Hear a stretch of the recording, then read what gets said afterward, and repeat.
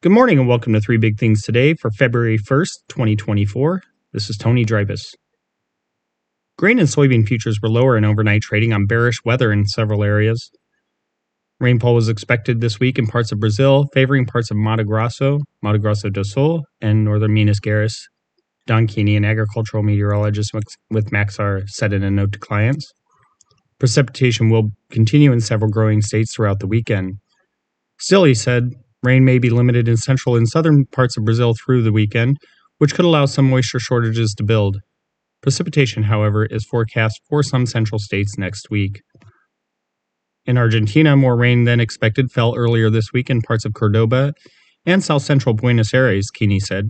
That may boost crop prospects in those states.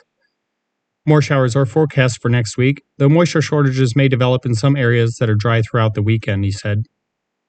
In the U.S., ample precipitation has fallen in the southern plains where hard red winter wheat is overwintering.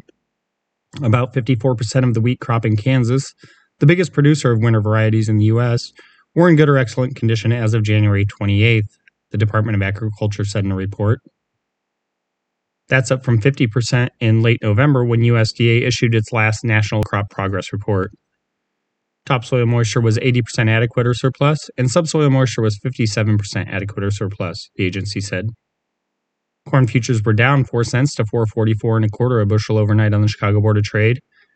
Wheat for March delivery declined 6 3/4 cents to $5.88 a bushel, and Kansas City futures lost 5.5 cents to $6.16 a bushel. Soybean futures for March delivery fell 9.5 cents to $12.12 3/4 a bushel. Soy meal was down 2.10 to $3.6620 a short ton, and soy oil lost 0.23 cent to 45.79 cents a pound. Ethanol output rebounded from multi-year lows last week, while inventories dropped to the lowest level in almost a month, according to data from the Energy Information Administration. Production rose to an average of 991,000 barrels a day in the week that ended on January 26th, up from 818,000 barrels a week earlier. Last week's total was the lowest level in almost 3 years.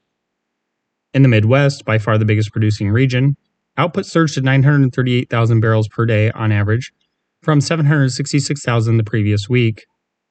West Coast production was also up, rising to 9,000 barrels per day from 8,000. That represented the entirety of the gains as East Coast output was unchanged at 11,000 barrels per day, and Gulf Coast production was steady at 21,000 barrels. Rocky Mountain production was down by 1,000 barrels to an average of 11,000 a day, the government said. Ethanol stockpiles in the week through January 26 fell to 24.27 million barrels. That's down from 25.815 million a week earlier, and the lowest level since the 7 days that ended on December 29th, the EIA said in its report. In weather, dense fog continues to be a problem in parts of north-central Iowa, southern Minnesota, and parts of several other states including South Dakota, Wisconsin, and Nebraska, according to National Weather Service maps. Visibility is down to less than a half mile in parts of central Iowa this morning. Dense fog advisories will remain in effect until 11 a.m. The low visibility may make driving dangerous.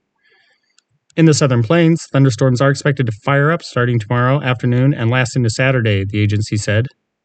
Strong thunderstorms are possible, with the primary hazard being hail up to the size of quarters, the NWS said.